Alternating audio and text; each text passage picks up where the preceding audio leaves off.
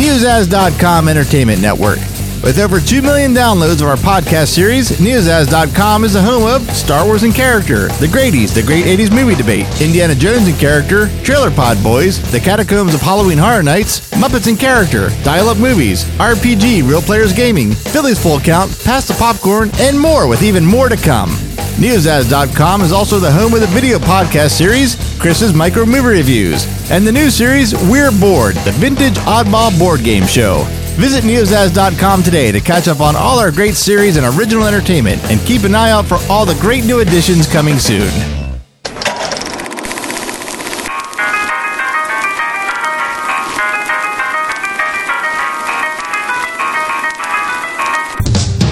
You're listening to Pass the Popcorn, the movie review podcast.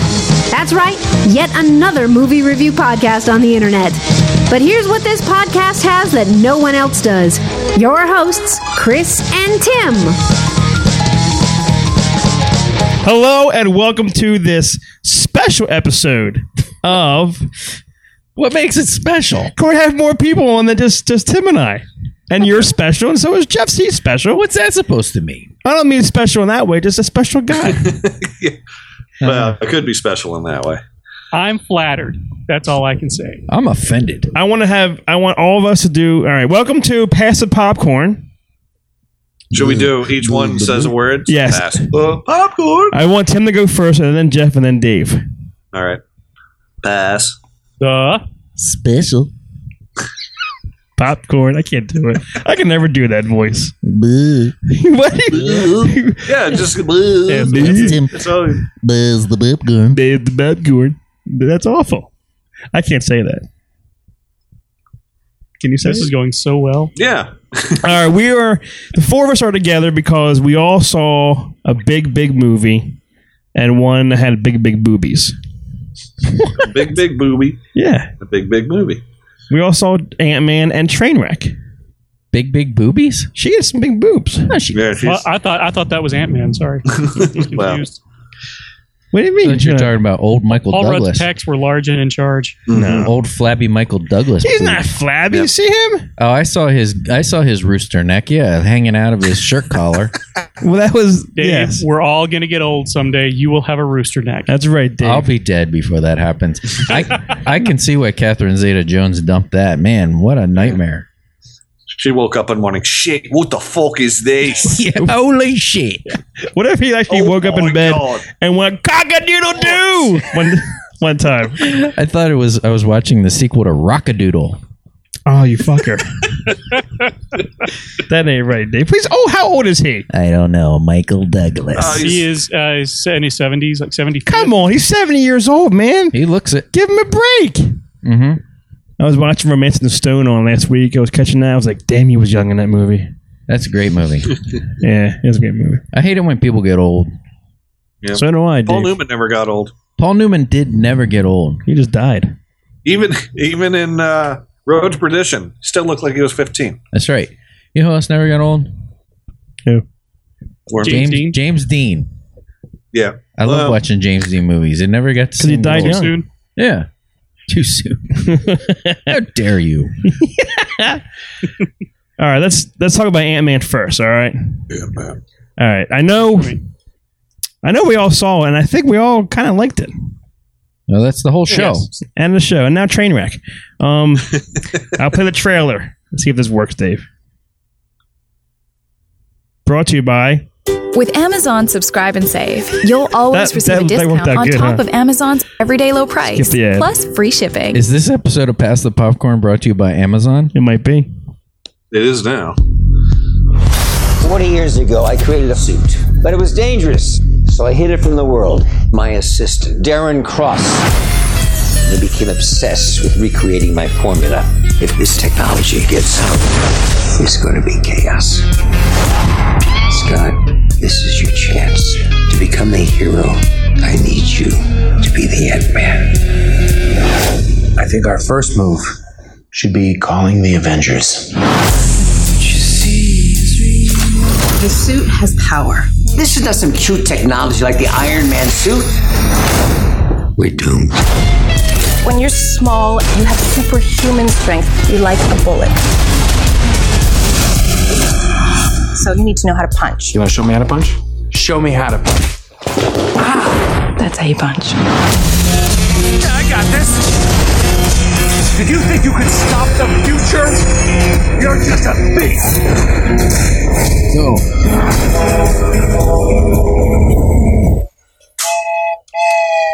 I'm Ant-Man. I know. Wasn't my idea.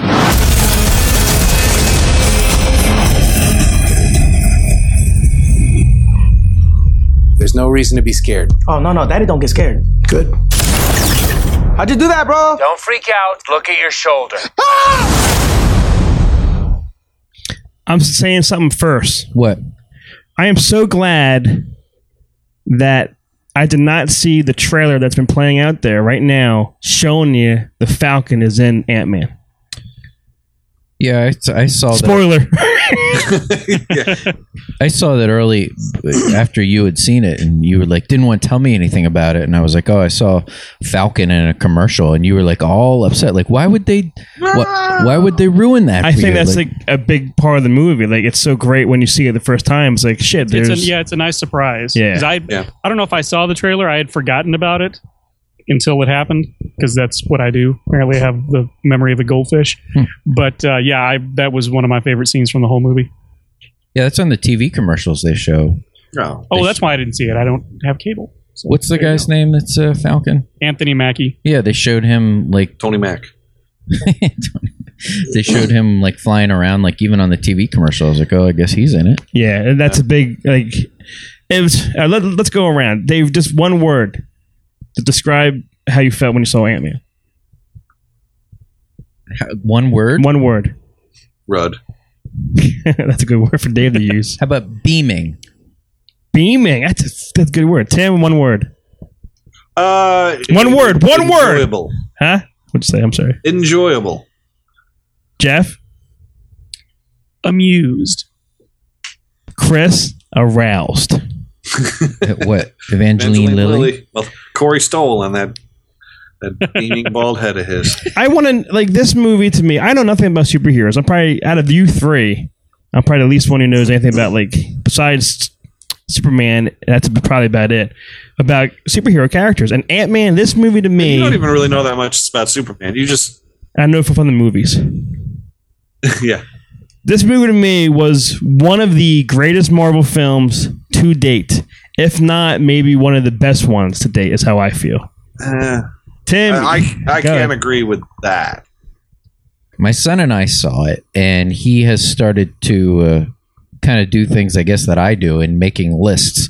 And he quickly wrote down every Marvel movie and tried to make his top 5 list of Marvel films, and he asked me to do the same, and both of us had it as our number 5 all-time best Marvel movie. I would have to put mine lower part, maybe in the lower 5 or 6. I mean, how many have there been? There've been what, 14? So this would be like right there in the middle, probably. Just for me, if I was going to rank it, if not on the top tier of Marvel movies, and the top tier I consider the first Iron Man, Captain America Winter Soldier, and the first Avengers film, and then second tier would be the first Captain America and Thor the Dark World and Guardians of the Galaxy and this. So I guess it probably is like in that 5 or 6 spot. I really did enjoy it. It's Marvel's version of a heist film. Yeah, it would be right there in the middle. I mean, Marvel hasn't made a bad movie. Even the one that I would put at the bottom of the list, which is probably Thor 2 or Thor the Dark World, but probably those I still really enjoyed. They've never made a movie that has been dull. They haven't had a misstep yet, and that's why anything that they announce, I'm like, I'm there because they haven't even fooled me once yet. Exactly. Well, I don't agree with that, but I think this is good.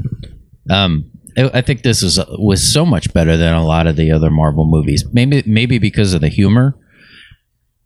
Maybe because it was more of a... I mean, they did mention the other movies, and they do it twice in that stupid preview you played. I mean, it's like... I guess they had no faith that people would come see this, so we have to mention the Avengers, and we have to mention an Iron Man, at least in the preview. Right. This movie's fine without any of those things ever even having happened. I didn't even need Anthony Mackie to be in this for me to really enjoy this. In fact, I think the part with Falcon I like less than the rest of the movie. Because don't they show you that new Avengers headquarters in Avengers at the end of Avengers 2? Yeah. I don't want to see that. But see, Dave, that actually, the thing that I liked about that scene is that it wasn't just a, hey, here's Falcon. It actually, there was some character development that went on there because we saw him learning how to use the suit a little better. When he's learning how to improvise and everything. Yeah, when he's fighting with Falcon. Because this is his first real field test out there in the suit. I mean, everything before that has all been lower level. This is him finally stepping up, and getting out there in a real field test, a real world field test, and he has to end up fighting in a lower level Avenger to succeed in his mission. I understand what you're saying. I'm just saying, for me, because I was liking this movie so much, I felt that the filmmakers were betraying this character, almost like they didn't have enough faith in it. Like, we have to get something in here besides Ant-Man, because who's going to go see a movie about an Ant-Man?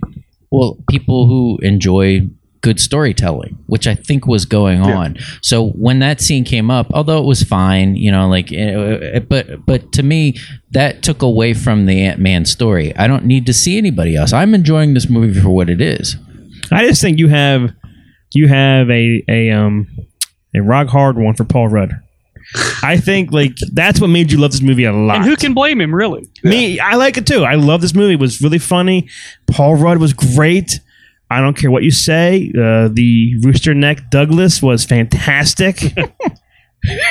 I think she was great. Lily, I think it was such a fun movie to watch. Even almost Guardians to me was really great. But there's so much shit going on and the sci-fi and space, all these characters. This was just as good with a lot less people in it. I think that you bring up Guardians. I have a feeling that if Guardians didn't, this movie was probably already in production, but if Guardians didn't test as well as they were making it, this movie probably would have had a harder time getting greenlit and put out there. Basically, because this is more of a comedy than even Guardians of the Galaxy, and I think if Guardians of the Galaxy didn't work on a comedy level, they would have had a hard time marketing this one as a comedy, which it actually is. This is the funniest of all of the Marvel movies. And I think, did Adam McKay co-write the script? His name was there. Yes, he did. He and Paul Rudd did a draft, and Edgar Wright and his producing partner also did a draft. I think Edgar Wright was originally supposed to direct the film. Yeah, he'd been working on it for the better part of I think he'd been working on it since about 2007. Yeah. That would have been an awesome film too. So either way. And there's still quite a bit of his story in there. I posted an article on Facebook after I saw the film with an interview with the filmmaking team who did make it, and they were talking about the contributions of Edgar Wright that remained in the film, and there were actually quite a few. Although everybody's favorite part, the montages with Michael Pena doing all the voices, that was actually not an Edgar Wright contribution. Who wrote that part? That was I guess it was Adam McKay and Paul Rudd came up with that. Yeah, and those were really funny. There was two of them in the movie, one at the beginning and one at the end. Yeah, they were fun. They were good. It was really well done. I loved them. I don't know. I think you're right what you're saying about Guardians of the Galaxy paving the way for this, because it seems like they're printing money over there at Marvel. Yeah. They can do whatever they want at this point. If they made a movie called Guardians of the Galaxy with characters that not many people knew and a talking raccoon and a tree, they can do anything at this point. So had Guardians of the Galaxy not done well, this probably wouldn't have been made, because if you would have started out with Thor, Hulk, Ant-Man, people would have been like, screw you, Ant-Man. But now it's like they can do it. They could do anything. They've built a for the most part a sustainable universe. The only thing that can topple it is, at this point, is how successful can they be after Robert Downey leaves. Yeah, that's really going to be the question going a sad forward. time. when Downey is no longer in a starring role, if he's in supporting roles, how far can they take it after that? Because I'm going to get bored watching the freaking Junior Avengers probably after that next round. I just don't see where my interest is going to be in those. See, Tim, I think you and I are different in that regard. I think that they're getting close to going as far as they can with the Tony Stark character, especially with the Robert Downey Jr. version of the character, because he's done what he set out to do. And to me, like I don't know about you guys, but Anthony Mackie as Falcon, I love. Oh, he's great. He's great. And I think that I think Marvel is smart. I think Marvel Studios is smart. They're going to continue to cast the right actors for the right roles. And I think I think they built a label, basically, sort of like the what is it, Def Jam Records from the 90s, where people were loyal to the label. And that's what they've done with Marvel Studios. They have earned enough trust and enough goodwill that their fans will follow them down these rabbit trails to do a movie like Ant-Man that is not necessarily about a character that everybody knows, but that it's going to be an entertaining film, and it was. And so I think this can survive the departure of any actor. If it can survive the departure of Terrence Howard after the first Iron Man film, I really think Tony. That's my Terrence Howard impersonation. I thought he was making a guest appearance. That was amazing. That's pretty good, Tim. Tony. Do you do Don Cheadle? Tony. Oh, wow. Dead on. Is eerie. You guys got Don Cheadle on the show? This is amazing. Hey, we're PTP, man. I heard that this movie was Marvel's second worst opening of all the films. To what? I am looking now. Next to only the Incredible Hulk. That's right. Yes. Yeah. I can see that based solely on the average person who knows nothing, the know-nothings out there, that they see the name Ant-Man and they have no context of it in comics, and they might know that it's Marvel related, and then they're just like, oh, what the hell are they coming up with this, with just calling it Ant-Man? Really? And I know that in the original trailer they sort of reference it as like, sorry, not my idea, but just the name makes it sound like a 1950s B movie. So I can see that. I can see people who are not familiar with Marvel and comic books at all saying, I'm not going to see that. This is a guy who gets tiny. Well, and I can do that on my own around my wife. This is the first one since Guardians of the Galaxy that I didn't mean to step on your joke, Tim. I apologize. That was very funny. This is the first film since Guardians of the Galaxy that has not centered around a character that everybody already knows from another film. And Guardians of the Galaxy is a little bit different monster because it's a space movie. It's basically Star Wars with a raccoon. But this is basically sort of a, not necessarily a reboot, but it's the kickoff for a new series. And people, other than Anthony Mackie, there was, we didn't have Captain America, we didn't have Thor, we didn't have Iron Man in this, so it's going to be a little bit of a harder sell. Well, and Cap was a soft opening when it came out too, but then we had Winter Soldier that came out. So you had the Avengers sort of lift Captain America's profile up, and then when Winter Soldier came out, that was a huge opening. So I think, and I know Ant-Man is going to be in Civil War. I don't know how big of a role. There's probably just going to be like a small cameo, but he is going to be in it. So for people who either catch this on video at the end of the year or don't see it until they go and see Captain America next year, I think Ant-Man's profile will be up. So when they do make Ant-Man 2, more people will probably go see it. Electric Boogaloo. That was awful. I see what you did there. One part I would go see that. One part that I loved, and then I'm also sad that it can happen now, is how they de-aged Michael Douglas. That was cool. It was one of the greatest scenes. He looked like he did in Wall Street, and he looked so amazing. But now They can make any movie they want with anybody and de-age them, and it can work. Well, to be fair, he was only on screen for what, 3 minutes? Yeah, true. Work with about 3 minutes of footage. It'd be very tough to do that for an entire film. The thing that impressed me the most was how they made Dominic Cooper look like an older John Slattery as Howard Stark. Yeah, that was cool. Yeah. The Michael Douglas that part bugged me. I'm sorry. The Michael Douglas stuff was cool. I thought that he looked like he did in like an American President or something like that, and that immediately got me into the movie. It would have been cool to see, Pym as Ant-Man, like with the Michael Douglas. Back when he was on the rocket. Like, you kind of saw that one flashback when he was like in helmet and all, and I would have liked to see like kind of some other retro Michael Douglas in action kind of stuff, because that's how we think of him. You said Romancing the Stone, like that's what I think. I don't think of like this old Colonel Sanders looking. Now he looks like Kirk Douglas more than anything. Yeah. The sons are proud of the old man. Too soon. Tim, have Kirk Douglas and Terrence Howard talk. Tony. Tony. Why is it called Kirk Tony?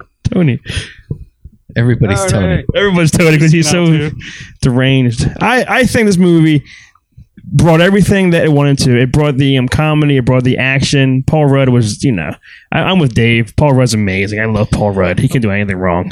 And it had to be something where there was a reverence, and he was the perfect person for it. Because, like Tim's saying, like Ant-Man, like who's going to go see something called Ant-Man that takes itself totally serious? Right. You had to have him second guessing his own character during the movie, like Paul Rudd can do so well, or otherwise it would have been silly for him not to be thinking the same things that the audience was thinking. Did you all see it in 3D? Yeah. Tim, no. Jeff? No, Jeff? Both times I saw it were 2D. I'm telling you, the 3D, sometimes it sucks, but in this one it pays off. It really brings you, like it really shows you how he shrinks. It looks so good. Well, one of the reasons I didn't see it in 3D is ants give me the creeps. Do they really? And so, yeah, I hate ants. Well, just insects in general, bugs in general, I just, anything that has less legs than me, which would be snakes, or more legs than a dog, which would be, an insect or an arachnid, just give me the creeps. The one thing that I did like about this film is that the ants didn't look exactly real. Of course, they were all CG. They looked a little stylized. They didn't look so fake that it took me out of the moment, but they looked fake enough that it didn't give me the creeps, and I appreciated that. And I can't imagine that was not done on purpose. I would love to have a picnic with you and see ants walking over towards us. I would love to see that. Yeah, no. I loved the scene, the quick little cameo scene to Garrett. Was it Garrett Morris? Yeah. Oh yeah. I didn't get the reference until somebody told me later why that was in the movie. I didn't get the reference. I didn't catch it the first time. Like I noticed Garrett Morris, and for a second I was like, "Why is Garrett Morris?" And that's so weird. And then I realized that after I saw the movie, I remembered that and then it also showed up in 55. Easter eggs you never noticed in Ant-Man, those things.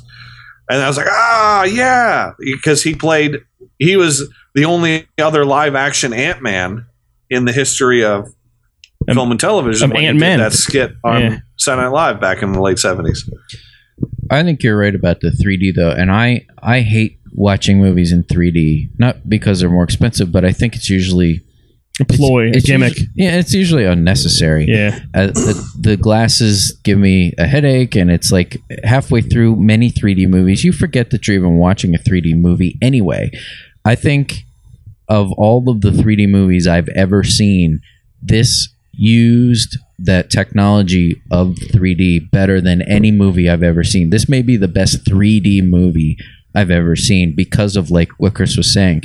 The size stuff really played well in 3D. From the moment he shrinks into that shower and you're on the bathtub with him, at eye level looking up. You really felt the depth of those scenes because of his size. There was often a lot of motion where he was going through drain pipes or things like that. You felt like you were in motion because of his size. And I think the 3D was utilized better in this movie than any I've ever seen. I agree, Dave. I'm going to have to see it in 3D. Yeah, for whatever reason, when I went and saw it the first time, it just wasn't playing in 3D, and then the second time, I just wasn't. It's really, it just didn't work into my time frame. It takes you there. It's the exact opposite here. There are like a ton of 3D showings, but there's only like one screen at every cinema showing the 2D. So some movies are weird like that, where they'll have it in 3D, and then like the 3D will be the rarity, and the 2D will be the common. And then other times it's twisted around. It is very strange how some 3D movies are released. Well, that's my wife, and she works at a theater. She tells me her theater customers prefer 2Ds, so there's not that many 3Ds at her theater. It's so weird. It all depends, I think, on the customers and what the movie companies want. That's the way it is at the theater that I used to work at too. They prefer 2D, and I think the bottom line is the price.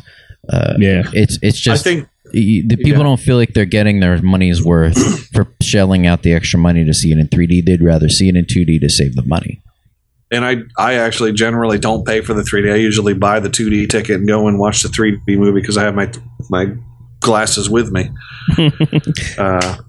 That's you're the reason honestly, theater. You're the reason movie tickets are so expensive, Tim. Yeah, Tim. People like you. Honestly, it is a scam. It is because they, I remember like when Avengers came out, and Avengers 2, they talked about, an additional, $47 million was added on because of 3D screenings. It's like, so they got an extra $47 million because people paid extra for the glasses. You should just be paying for the glasses. Why are we paying extra for that conversion? You should just be like, or they should, I don't mind paying a $1 extra to see a 3D movie. Give me a permanent set of glasses. It is a huge scam. It is. It's the whole 3D thing because they're charging extra $4 or $5, and $3 of that goes straight to the movie studio, and that's a fucking punch in the dick. It is. You're paying for the experience, and it's to me it's not worth it, and it doesn't sound like it's worth it. It's worth it to a lot of people because I hate it now.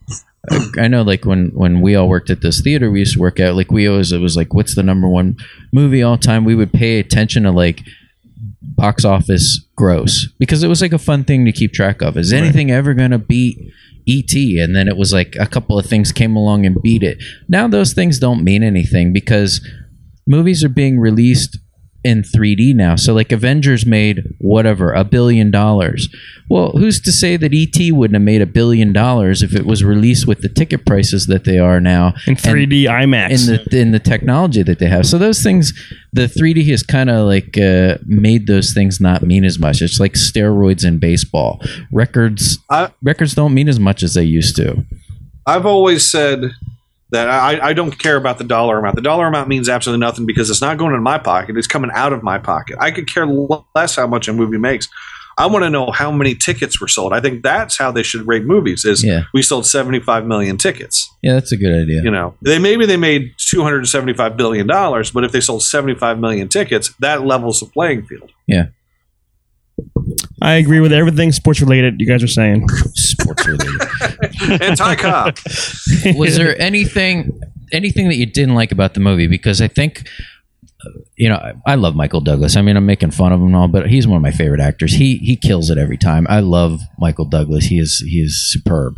The one person I thought that was the weak link in this, and I can't see her getting a movie on her own, was Evangeline Lilly. She kind of underwhelmed me. To me, she's a TV star, and when I see her in movies like those Hobbit movies and stuff, I'm just kind of like, She was in that Boxing Robot movie with Wolverine. She doesn't have what it takes. Did she bother anybody else? I liked her okay. She didn't bother me. I think she just had a bit of a thankless role, not as thankless as Judy Greer, bless her heart. Yeah. But it's a shame for her, man. Movies of the summer, and nobody remembers her name. Yeah. But I thought she did. I thought she did a good job with what she had to work with, and I'm hoping that in the next film, the next Ant-Man movie, that she teams up with Ant-Man, because I think that could work, because I thought they had good chemistry. Judy Greer, you're right, man. She is the divorced mother in every summer blockbuster film now. And it's a shame. She's the same bitchy ass divorced mother. I have always had a thing for Judy Greer. Yeah. Always. Even when she had a lazy eye in Arrested Development? This is the last time you're going to see Is that where he started? Where it started? No, that's what happened, remember her in, I think it was maybe Jawbreaker. And I was like, who is this Jewish princess? She's really talented. She is good. She is. She always is funny. She should be used more. I don't know. There's no way they're gonna make a Wasp movie with Evangeline. Not just her. No, they'll team up with Ant-Man though. And she'll eventually be part of the Avengers. The Wasp she's basically in the comics, although it's not the same makeup of people, but in the comics, yeah, Wasp and Ant-Man are married, and that's how the Michael Douglas thing. But I think that they're going to work with that. Yeah.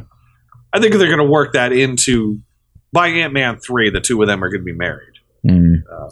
This is a major spoiler for our listeners. What do you guys think of the end scene, the final end movie Marvel little Easter egg scene at the end? I have a question about it, actually. Okay. First off, to answer Dave's question before, I thought that the mid-credit sequence was a bit of a letdown, where he revealed that he still had the suit. That should have just been a tag before the credits. The very last scene was the Winter Soldier stuck? Was he handcuffed or something? I think he was in a vice. I think his claw hand was in a vice. He was in a vice. Did they just find him like that, or is that how they're keeping him? I heard that it's this scene. I heard in the next Avengers, and they capture him and whatnot. They got him, but they didn't want to tell Iron Man, Tony Stark about it. I didn't like it because I just seeing him like that. I don't know why it bugged me. It just bugged me. And maybe it was supposed to. I am with you. I was confused by it. Like you left him in Winter Soldier, which to me is the best Marvel movie, and on my top 5, Captain America: The Winter Soldier. I agree. It is number 1 on my list. It's fantastic, and you leave him as being this dangerous person, and there was that little thing with him at the Smithsonian and all, and then the next time you see him, his hands caught, and they're kind of sitting. The three of them are sitting around like old buddies or something. It was very strange and off-putting. I didn't understand it either. But I do like the connection. I like how it's going to show you what's going to happen in the next movie. Like this one here, it's a really good scene to say it's coming soon. You're going to be seeing what happens soon. I think that's less of a scene that was filmed for this and more of that's an actual scene from Civil War that we're going to see that's going to happen about 30 minutes into the movie. I think they just lifted a single scene out of the movie to say, hey, this is here. And it also gives you a further clue into the division between the two factions, the Captain America faction and the Iron Man faction.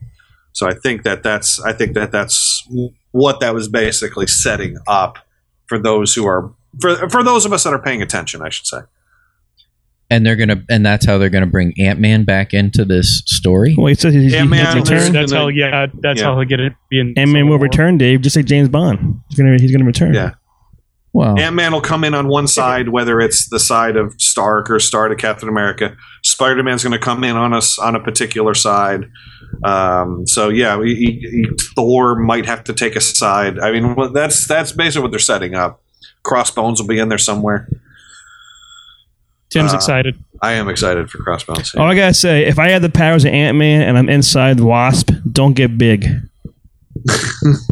Don't hit the wrong button where you get really big. Oh, sorry, Evangeline, I killed you. Or you can get really small and you just crawl in. The one thing that kind of bothered me, and it was basically the villain, and I do like Corey Stoll. I think he's really great.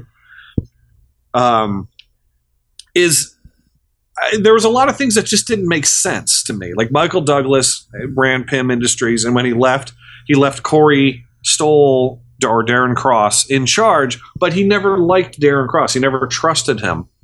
And then Darren Cross gets evil, and he's surprised, but he's not surprised. And then at some point, the particle is making him nuts, and that wasn't. And they didn't really explain that at all until like the end. She just said the particle's making you nuts, and then he's like, "What?" It was kind of a weak. He was sort of a weak villain in terms of his just character. Well, Marvel, outside of Loki, none of the Marvel movies have really ever had a great villain. Ultron. If you think about it. No.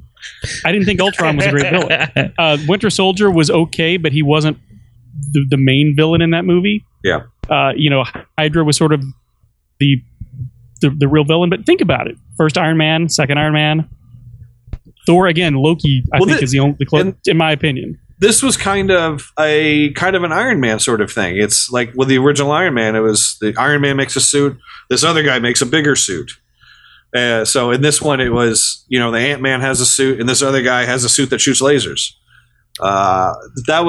That's if I have a major criticism for the film, it just has to do with a poor villain. While the fight scenes at the end I thought were hilarious when they're fighting. Yeah, and I wish they didn't show as much of that in the trailer, because that scene with the train knocking over would have just floored the audience had they not been exposed to it 6 months earlier. I agree with what you're saying about the villain. It was like, why is he in charge if he didn't trust him? And then she did drop that line about how the thing was making him crazy. I remember being like, what are they talking about? Like he was, and his I like that guy too. I don't really know him from anything other than This Is Where I Leave You, but he was another weak point. And as much as I like this movie, as it was like my fifth favorite, two of the main characters I really didn't like. I mean, I guess Rudd and Douglas were. That says something about the quality of the film itself, though. Yeah, I mean the film itself was good enough that I didn't like half of the main cast, and it was still that good. Rudd was I guess I'm really forgetting Pena as one of the main cast. He was fantastic. Every time he talked, I think I use the word beaming. Paul Rudd always makes me beam. Yes, he does. We know that about you. and Pena was fantastic. He was good. He was a good ad. I've always been a Pena man. Always. He's always great. All right, well, and I really like Bobby Cannavale, but he was so underused. They could have put any actor in that role. I just think that I honestly think Bobby Cannavale should have a superhero of his own. I don't know what it would be, but I think that an actor like him, I think, was wasted in this movie. He was good. Italian man. Yeah, he was awesome on Rescue Me all the time. He was one of my favorite guys on the show. He is good. Yeah, you're right. He wasn't in it enough. He's in the last two movies I've seen in theater, that and Spy. Oh, yeah. This is like the summer of that's right. He was in Spy. The summer of Cannavale. All right, let's do the popcorns now. We got 4 of us going on. Yeah. How long has this been? I forgot about this. I want to do Jeff first. How many popcorns, Jeff? Jeff, all right, doing you first. And we're doing you first. That's the way it should be. Coming up from behind. Oh boy. Hold on, let me get a handful of popcorn. The main thing about this film, and I'll get to my rating in just a second, it didn't break any new ground for Marvel. I felt like it almost has a paint by numbers feel for Marvel, but they did it so well, and I had such a good time with it that it didn't even bother me. So I'm going to give it 4 crisp, buttery popcorns that melt in your mouth. I like that. Dave, how about you? What is this out of? I don't remember. 5. Out of 5. Out of 5. All right. This I said beaming. I was beaming the whole time, mostly because of the Rudd. I love the Rudd. I've seen, I think, everything he's ever done, and he never lets me down, including when I met him. Right, Chris? That's right. We heard this story 46 times. Why don't you tell the story to everyone again? That's okay. Tell us about your meeting with Paul Rudd. The bottom line of the story is that Paul and I were hanging out at Citizens Bank Park. Hanging out. Did you go with him? At the Phillies game. Did you carpool? Paul Rudd was college roommates with Chase Utley, and he was there with Utley's wife watching the game, and he was there, and we had an encounter. It was great, and I love the guy. So across the streams. The fact that it was him was always gonna bode well for me, but the enjoyability of this movie I didn't expect.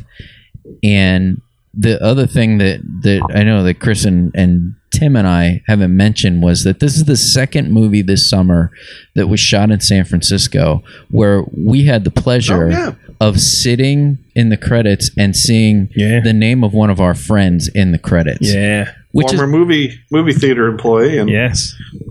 We all know him as Smitty. That's right. Dave Smith. Smitty. Who is a friend of NEOZAZ and one of the co-founders of NEOZAZ, did work on this as well as Terminator Genesis. And it's so cool to be able to take your son to a movie and sit there and wait through the credits and say, like, you know that guy. Yeah. And see his name up there. And it got we get to do it twice this summer. He's in this one. He's just under San Francisco unit. I don't know if they gave him a role. I think he was like data wrangler in Genesis.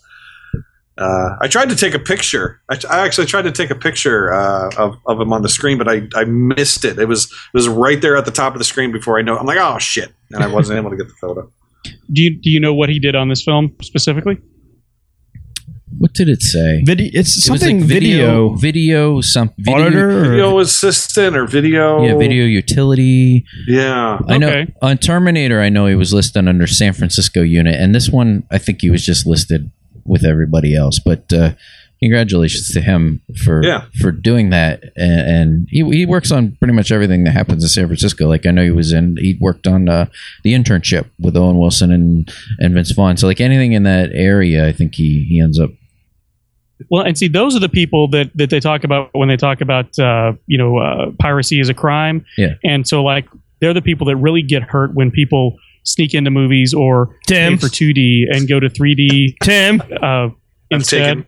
I've taken money out of his pocket by not. Yes, you're taking food out of his mouth. By paying for the 2D and seeing the 3D. Nice going, Tim. So Dave Smith just posted on his Facebook page that he has been evicted. Oh shit! Nice job, Tim. I hope you're happy, Tim. Way to go, Tim. And he's driving a 1981 Pinto. All this to save a couple of bucks. At least Tim pays though. I don't pay at all. That's true. Oh, by the way, Dave, I know we'll get to your thing in a second, but it was number one for the second weekend in a row. Ant-Man was this weekend. It beat Pixels? They're estimating it took in $24.8 million. Wow. Pixels debuted to $24 million. Take that, Tim. Dave Smith can spend the weekend is not over yet. The final numbers are not. Nothing is over. So nothing's over. For out of 5, with 5 being like what the greatest movie of all time. Well, it's fantastic, and 5 out of 5. You have to describe the popcorn. You can do portions, like you can do 4.5 popcorns. If you like. I'm gonna do 4 popcorns and 2 grains of rice from Rice-A-Roni, the San Francisco treat. And saying that this was an excellent movie, and the other thing that I really appreciate about it is that it is something that you can take your children to, because not that you couldn't take them to some of these other things, but at the end of the day, these are comic books and movies about men who wear suits and fly around. So it's for the children. It really, on some level, these movies should be made for kids, and I know that this new Fantastic Four is coming out, and people slam those original Fantastic Four movies. But I really enjoyed taking my son to those when he was much younger, and he could watch those movies, and it was about comic books and stuff and like colors and everything. Yeah, like, and I think that this kind of brings it back to that. This was more of this may be the most family friendly Marvel movie that I remember. So take your kids. I mean, I had a ball, and I would watch it again. That is a great review, Dave. A little bit lengthy, but it's a great review. Yeah. Zip the lip. I'm going next. I'm giving it. This is going to be short and sweet.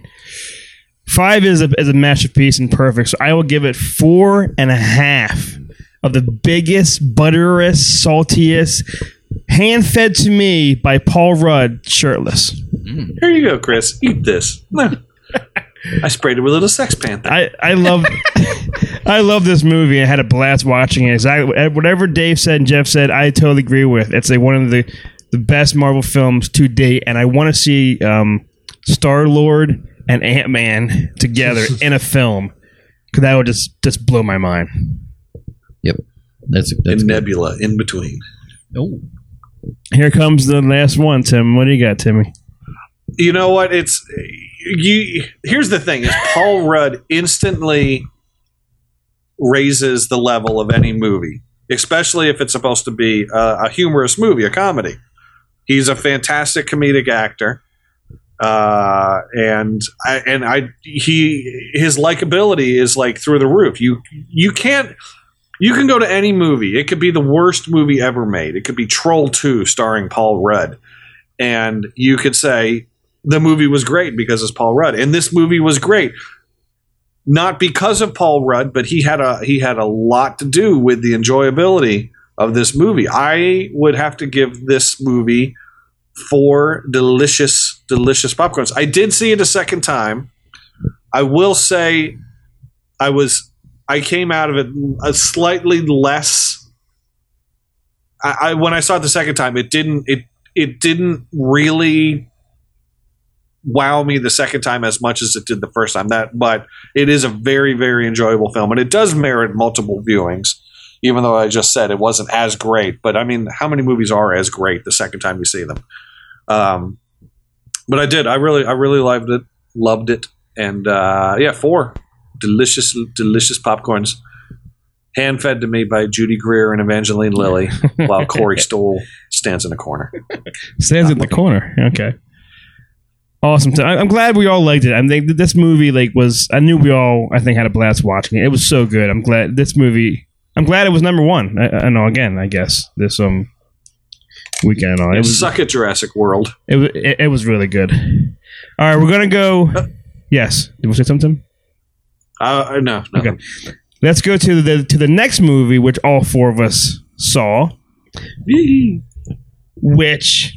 this lady is growing on me. I like her. I don't know much about her. I think you guys probably know more. I think Dave knows more about her than I do. It's called Trainwreck with Amy Schumer, which, as of right now, I'm watching the last comic standing. I watched maybe 2 years ago, and I'm still watching it, but I never knew this is where she actually came from. She did? 2007, it said. Really? She was on that show. But you probably watched it back then, right? What show?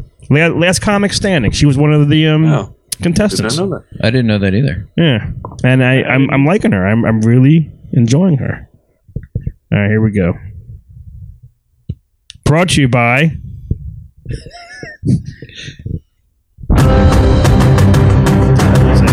Saber's Edge. What's that? Oh no, a game. A game? Kind of download. Saber's Edge? Yeah. Sounds like something you would buy on a brown paper. Girls, your mother and I are getting divorced. Monogamy isn't realistic. Monogamy isn't realistic. Again. Monogamy isn't realistic. I didn't understand that word at the time, but now I know exactly what he was talking about. Saturday, I would love it if you were my date. I can't do that because, you and I won't ever see each other again. I wake up late every morning, money just cooling, I'm still yawning. Good morning. Oh, Amy. What happened? Did church let out early? Ooh, I like Tom's sweater. Does he teach computer in a church basement? And don't get all threatened just because you don't understand the concept of marriage. You dress him like that so nobody else wants to have sex with him? That's cool. Hey! Hold on, I was drunk last night. I was so kicking in and I don't feel right. I'm just a modern chick who does what she wants. Last week, it was this guy. Is that wine in the box? Hey, Mark Wahlberg, shut up. Mark Wahlberg? Mark Wahlberg's like 150 pounds. I look like Mark Wahlberg ate Mark Wahlberg. Before you judge, you should know I'm doing fine. My friends are awesome, my apartment's sick, and I have a great job at a men's magazine. I like you, Amy. You're clever, but you're not too brainy. You're pretty-ish, and you're not gorgeous. You're approachable. Thank you. Yeah. I'm giving you an assignment. I need a profile on a sports doctor. Oh. So you're doing the article on me? Mm-hmm. Sorry to interrupt. We're watching Downton Abbey later? LeBron, I'm being interviewed. Listen, I'm watching it tonight because I'm not going to go to practice and all the guys are talking about it and I'm left out. Tall. You follow sports? Sports. I love them. Who's your favorite team? The Orlando Bloom. Do you want to get a drink? Yeah.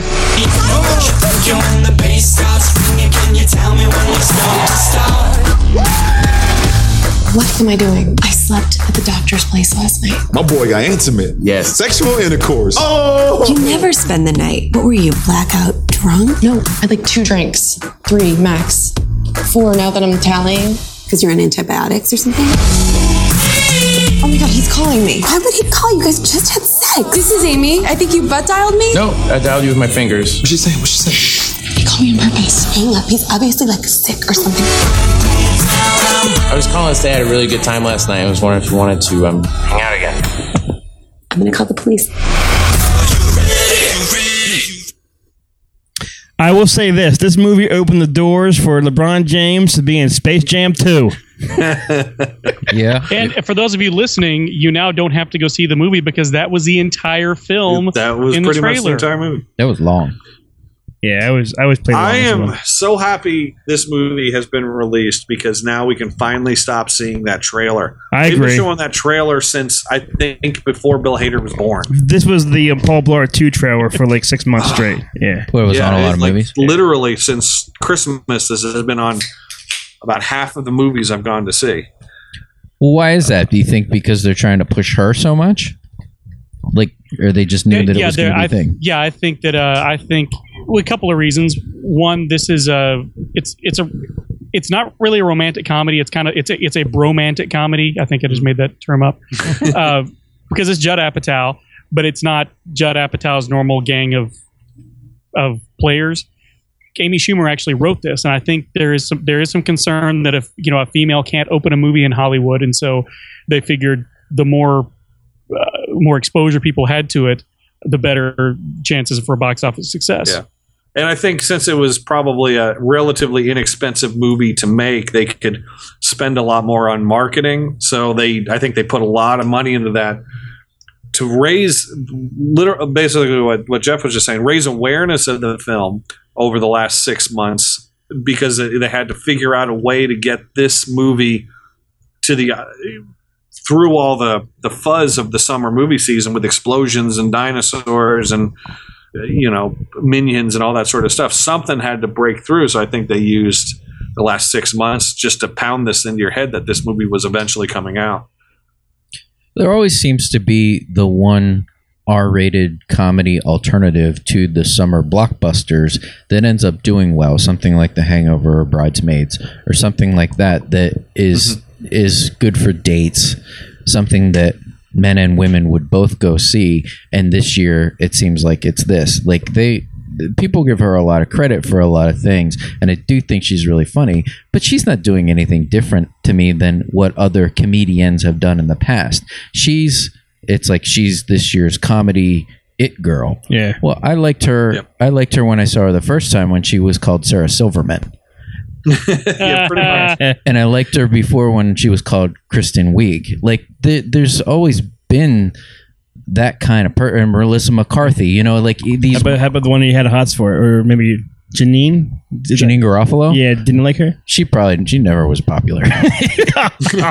But it seems like one of these women come along once a year, and it's her turn. Is she doing anything that Sarah Silverman hasn't already done? Right. I mean, she's dirty and she's irreverent, and I think she's really funny, and I think she's a good actress, and I like the movie a lot. But they're making her seem like she's the next Carol Burnett. Like that's the thing is they want people who again aren't that aren't paying attention. Like we pay attention to a lot of this sort of stuff. But most people this is they don't pay attention to this, so they always want people to feel like they've discovered something. And Amy Schumer is the person that this year they're trying to push out to make people think, oh, I'm a big fan of this person. I've discovered this person. Yeah, I agree. And so they feel like there's some attachment to them when they do the next thing. Oh, I really liked her when I discovered her in that last movie. I'm going to go see her in this movie, Dix Plus 2. That was awesome. I missed Dix Plus 1, I guess. I missed the first one. Straight to video. This one actually got a theatrical release. I'm going to tell you what I enjoyed most about this movie is the company who I went with. Yeah, Dave and his lovely wife Amy went with us. We asked them to go, and we haven't gone to the movie together. The four of us, minus the kids, since Gone with the Wind. Since Gone with the Wind. It's been a long time. Which, by the way, is the all-time box office champion when adjusted for inflation. That's true. So there you go. We had dinner at Red Robin. You know why? Because I love Red Robin. All you can eat fries. Robin. And you got the salad. No, the burgers and fries, man. Oh, I love that place. It was fun, and what was weird is that your wife actually texted me like when we were all sitting down. There was a lot of old people in the movie, like elderly people. We were probably the youngest people in that theater. It was dirty, and I didn't get that. Yeah, for being a young comedian, why is there all people who play bingo in there? But they were laughing. I mean, yeah, I know. True. The audience that we saw it with really enjoyed it. Sold out show. Well, I think we all really enjoyed it. I know I still use Tim's 10 chuckle ratio as a rule, and that was the first 10 minutes. Yeah, that was obliterated. I'd say I laughed 30 times. Like it was not only her but the supporting cast. LeBron James was really funny. Space Jam 2. Oh. And I liked how she or Apatow, whoever's decision it was to get a bunch of comedians that people who really enjoy comedy would like. Dave Attell as the homeless guy was one of the best characters, like and the Colin Quinns, and like you get those little people in here and there, and you sprinkle them throughout. They're all talented people. The movie's going to be good. The writing was good. There were some dull points, and I think when it tried to take itself a little too seriously, I kind of drifted. And I think Bill Hader he really was kind of like the straight guy for a lot of this, and I think he was maybe underused from time to time. But that's why I told you I couldn't see Bill Hader as a romantic lead, like as a person who someone falls in love with, but without him doing Stefan. I can't see him like being lovable and kissable and just so nice. But he was all right. He wasn't as funny as he normally could be. Yeah, he kind of anchored the movie. Yes, he did. See, to me, Bill Hader really can do no wrong. Part of what makes him such a fantastic comedic actor is the fact that he is such a good actor, period. Yeah. Because this was a character. He had created a character, but it's a real character. It's a real guy. It was not it wasn't Stefan. And I really enjoyed that. But this movie should have been about a half an hour shorter. Every time I go see a Judd Apatow movie, I have the exact same reaction. Yeah, it was Loved the first 90 minutes. Last 30 minutes, completely unnecessary. That's a good point. This followed the tropes of most romantic comedies, whether it was one or not. And the audience doesn't need to be led down that path like we've never seen it before. You're right. Get them over that hump and get them back together quicker. Speaking of humping, John Cena. Best part of the movie for me. Best part of the movie was John Cena. He was great. I loved it. Him on top, and then when he did his thing, and he's like, I'll be the closest one on Grindr. He's like, don't touch me. No, don't. I mean, I was laughing. You know me, Dave. I was laughing out loud during that scene. He was excellent. I saw a trailer for the new Amy Poehler and Tina Fey. Tina Fey movie that he's in as well. Yeah, and he had the best line in the whole trailer. My safe word is keep going.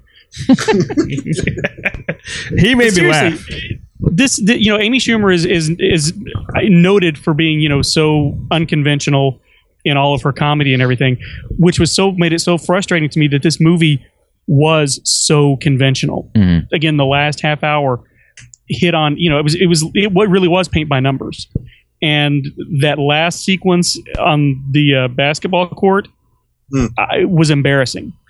It was. Yeah, it was because we had just gone through 10 minutes of boring, which felt like a half an hour, and then the end just sort of felt a little anticlimactic and just a little forced. Actually, a lot forced. By that point, I had already kind of checked out. By that point, it's like, okay, they're back together. I don't need to see her do her thing, and it was over, and I was like, okay, I'm leaving. Yeah, what Jeff said is spot on, because her comedy is take no prisoners, and it's make you uncomfortable comedy, almost like Andy Kaufman-esque. Like, I'm going to say something that I don't even necessarily mean as a joke, but I want to watch you squirm. And I like that kind of stuff, and I do think she's really talented. But this movie hit all the same paces at the end as any other movie. Leading up into it, I think she was kind of breaking a little bit of ground, because it was like a woman acting like a man would act in a movie generally. Mm-hmm. What was that scene where she was at that party and she told her story about how the condom got wedged up in there? Yeah, that was great. That was hysterical. Yeah, that was laughing at that one too. Yeah, because you knew she was like, the first two were so lame. Yeah, and she even says like, "Oh, I don't know how I'm going to follow that." You're waiting for her turn, because you know whatever she's going to say is going to be degraded. Yeah. And it was great. It was great. That's what she's good at. It was a fun time, but everything you guys are saying, I totally agree with. Yeah. I did not realize that Tilda Swinton was that character until the end of the damn movie. When I was watching the credits, I'm like, that was freaking Tilda Swinton. I didn't either. My girlfriend mentioned it right as she appeared, and I was like, I would never. I'm just like you, Tim. I would never have known. No, yeah, I didn't know till the credits. I have a friend. Like, she actually looks like a woman. I would have never known. Yeah, she didn't look like I have Conan a O'Brien. friend that looks a lot like Tilda Swinton's character in this movie, and the whole time I'm watching, I'm like, that looks like my friend, and she just looks so weird. But it's Tilda Swinton. Well, this one's all right. I'm ready for popcorn time. Yeah, I want to go with Tim first this time. I mean, I enjoyed the movie. I don't feel I ever need to purposely sit down to watch this one again. I liked, like what Dave said, all the different comedians. Like, I love Colin Quinn and Jim Florentine. I hate him. I really do. Birbiglia was even funny. Yeah, and Mike Birbiglia. Mike Birbiglia was awesome. Who is the only reason to watch the third, well, maybe not the only reason, but one of the main reasons to watch the third season of Orange is the New Black is for Birbiglia. I love seeing all the different comedians, and I thought that LeBron James was really funny. He's really was. If they and the Daniel Radcliffe, the movie within a movie, I thought was also yeah, really I forgot about that. Yep, I remember seeing there was a picture of him like a full year ago. Yeah, of him walking like the 1,000 dogs. It was out of context, and I remember seeing that picture, thinking that's really funny. I wonder what that's for. And now I found out. There you go. But so there was a lot of really great things to the movie. The only thing that it really suffered from was basically the uncreative plot. So I'm just going to give this one 3.25. 3.25, mainly for the 50 laugh out loud moments. But again, when you go see it a second time, it would probably, your laugh out loud moments would drop down to 20, and then it would just be a regular movie after that. All right, how about you, Jeff? I am not as forgiving as Tim on this one. I enjoyed. I would say if it had ended at the 90-minute mark, I would have enjoyed it a lot more. But I really only enjoyed about the first hour of the film. Once she started on her downward spiral, I kind of lost interest. So I'm only, and I can't imagine going to see it again. So I'm giving it 2.5. But they're 2.5. Again, really crisp, buttery, melt in your mouth popcorns. But that's all I can give it, and most of that is for John Cena. For John Cena's ass. Yes. Great ass. Jeff said yes. It's like a rock. I will go next. I am right with Tim. I am literally exactly what he said, but I was giving it 3.5. Made me laugh a lot. There was a lot of funny jokes. His ass, him on top of her. I was laughing out loud, I think 10 minutes after that scene ended. And I like her. I think the movie was fun. I'm giving it 3.5 buttery popcorns on top of John Cena's ass. Dave? You're really dwelling on that ass. I yes. It deserves to be dwelt upon. Yes. Wow. That's a great ass. It really is a vision. It's like granite. It's like the ass of David. Thank you. How about you, Dave? I'm probably leaning more toward Jeff. I'm usually really hard on comedy in general because to me, it's so hard to do. And when people half-ass it, it bothers me. When people think things that you can tell aren't great, people give it too much credit. I don't like stuff like that. And so, like, I always look at comedy with a very critical eye. I know people like her character in that movie, and I think that your cousins. Yeah. I think that she totally captured that type of person. Maybe she is that type of person. I don't know. I mean, I know that there are things in the movie that were autobiographical. I know that her real father had MS, and she suffered through his sickness with him, kind of stuff. So maybe it was autobiographical. Maybe she'll never write another movie again. I don't know. I think she's really talented, but I'm not willing to jump off a cliff and say that she's the next, legend of comedy. Lucille Ball. Would you jump off a curb? I jump off a curb. and I'm with Jeff with the movie being way too long and being disappointed with the second half of the movie. But if you have to go by number of laughs, I mean, I sat next to Chris and we were both laughing pretty much the whole time. So she deserves credit for that. But I am going to give it 3 out of 5. And I'm going to give it 3 gin and tonic soaked popcorns for all of the drinking that she did, because I'm impressed. If that's the way her life is, she can hang with anybody. Just imagine if John Cena was in the second half of the movie at the end. Come on, then it's a whole 5, right? No, his ass. Probably would have been close. Here's a question. Here's one thing that did bug me: the scene where she goes back up to the hotel room with the intern. Yeah. I knew as soon as they stepped into the room, I knew that he was underage. Did you guys notice far left of the portion of the frame, there was a purse sitting on the chair when they walked into the room? No. Nope. Big as life. There's a purse sitting on the chair, and I looked over and I saw the purse, and I was like, "Oh, that must be his mom's purse. This guy must be underage." Good call. And didn't even catch that. So this guy's kind of Sherlock Holmes over here. Kind of a fail. That's a good segue, Tim. I mean, I'm sure it was there. Because now I think is all right. We all saw these movies. Now is the time where Dave, myself, and Jeff are going to grab a pillow. We're going to lay down a little bit here, sit back while Tim tells us this great movie he's seen.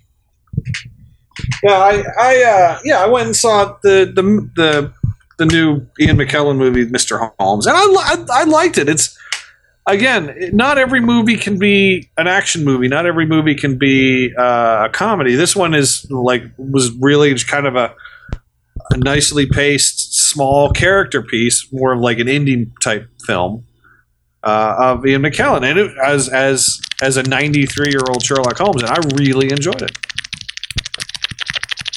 No, I'm sorry. As someone is lacking off to my voice.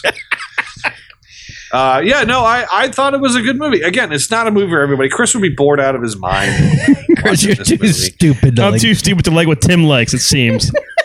You would be bored out of your mind watching this movie. But I think I really liked it. And there's a point near the end where I got a little teary eyed. But I'll never see this movie again. It might show up on Netflix. Maybe I won't see it because I'm too bored by it. You would be bored. I see stuff that's boring that I like. No, you don't. Yeah, I do. Yeah, but you're not going to see this one, are you? No. Exactly. Yeah, exactly. And why aren't you going to see this one? I don't really care about it. It looks boring. So, I don't really care to see. Who else was in it besides him? Laura Linney was in it, and she was the only person of note in it. There were it was a really small cast. It was basically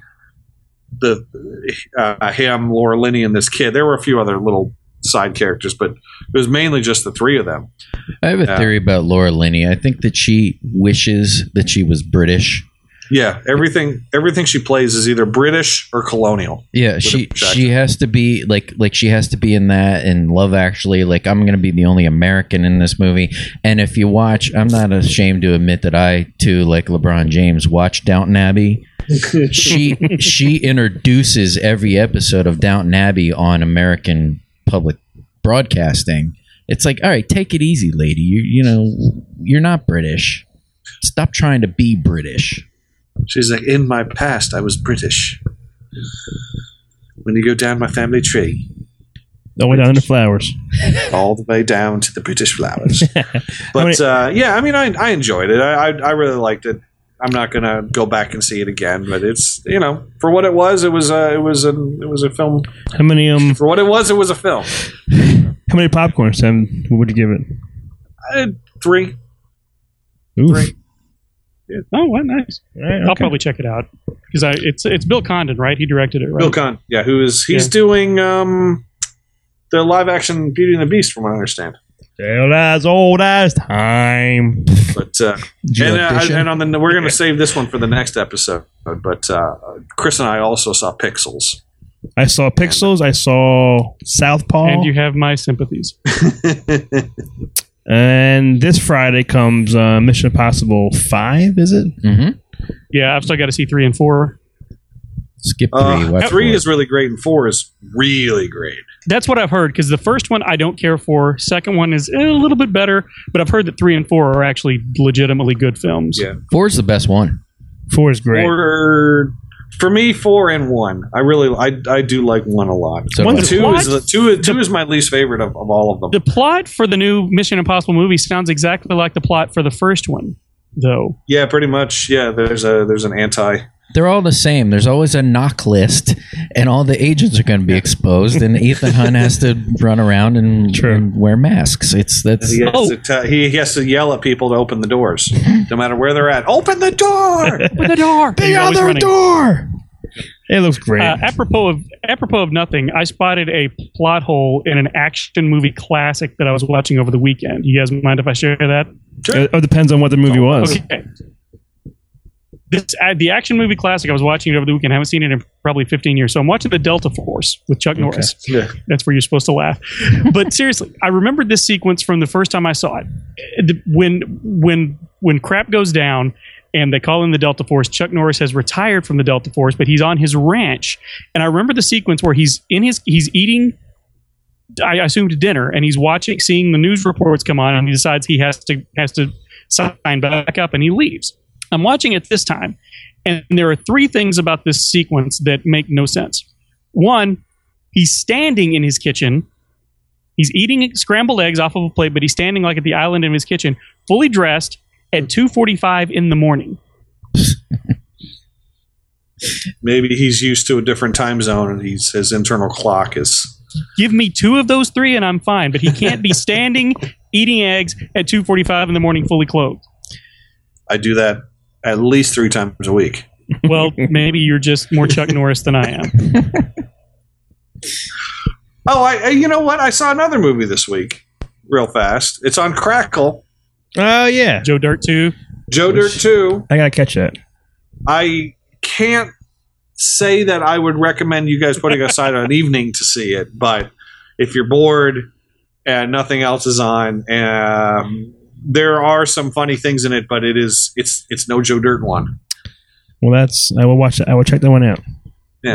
They got the entire cast back, right? Pretty much. No Kid Rock, but they got pretty much everybody. Just about everybody that was in the first one is in this one. He was too busy. Even Walken. Oh my god. Kid Rock was too busy making shitty music. No, but they got Mark McGrath instead. Oh, someday. Even shittier music. He's in Sharknado. Which I saw a movie. Sharknado 3. No, yeah. Oh, hell no. That's the name of the movie? Yep. Is Ian Ziering the movie is called Oh Hell No? It's called Sharknado 3, Oh Hell No. Oh yeah, Mark Cuban's in that. Yeah. Just as bad as you think it is, and almost even worse. But you liked it? Sharknado or Sharktopusses or... I wouldn't call I liked it. I watched it, and it was just so bad that I watched the whole thing of it. That I watched it all the way to the end. To the end. Well, All right. Thank you, Jeff, for joining us. Thank you, Jeff. Sure. Yeah. Thanks for having me back. Thank you, Dave, for joining us. You bet. And earlier, before we did this, Dave actually made some popcorn where I said, "Hey, Dave." You gotta say yeah. I'm supposed to say it. Yeah, you gotta say yeah, Chris. Oh, yeah, Chris. Pass the popcorn. I thought you were waiting for me to say pass the popcorn. I'm like, why would I pass the popcorn? I heard that whole train wreck happening. No pun intended. It was brilliant. Popcorn. Thanks for listening to Pass the Popcorn. Pass the Popcorn is a NEOZAZ.com production and part of the NEOZAZ.com podcast network.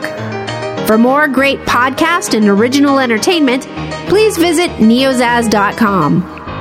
For all the latest news and information for Pass the Popcorn, follow us on Facebook at facebook.com/Pass the Popcorn Podcast. Thanks for listening.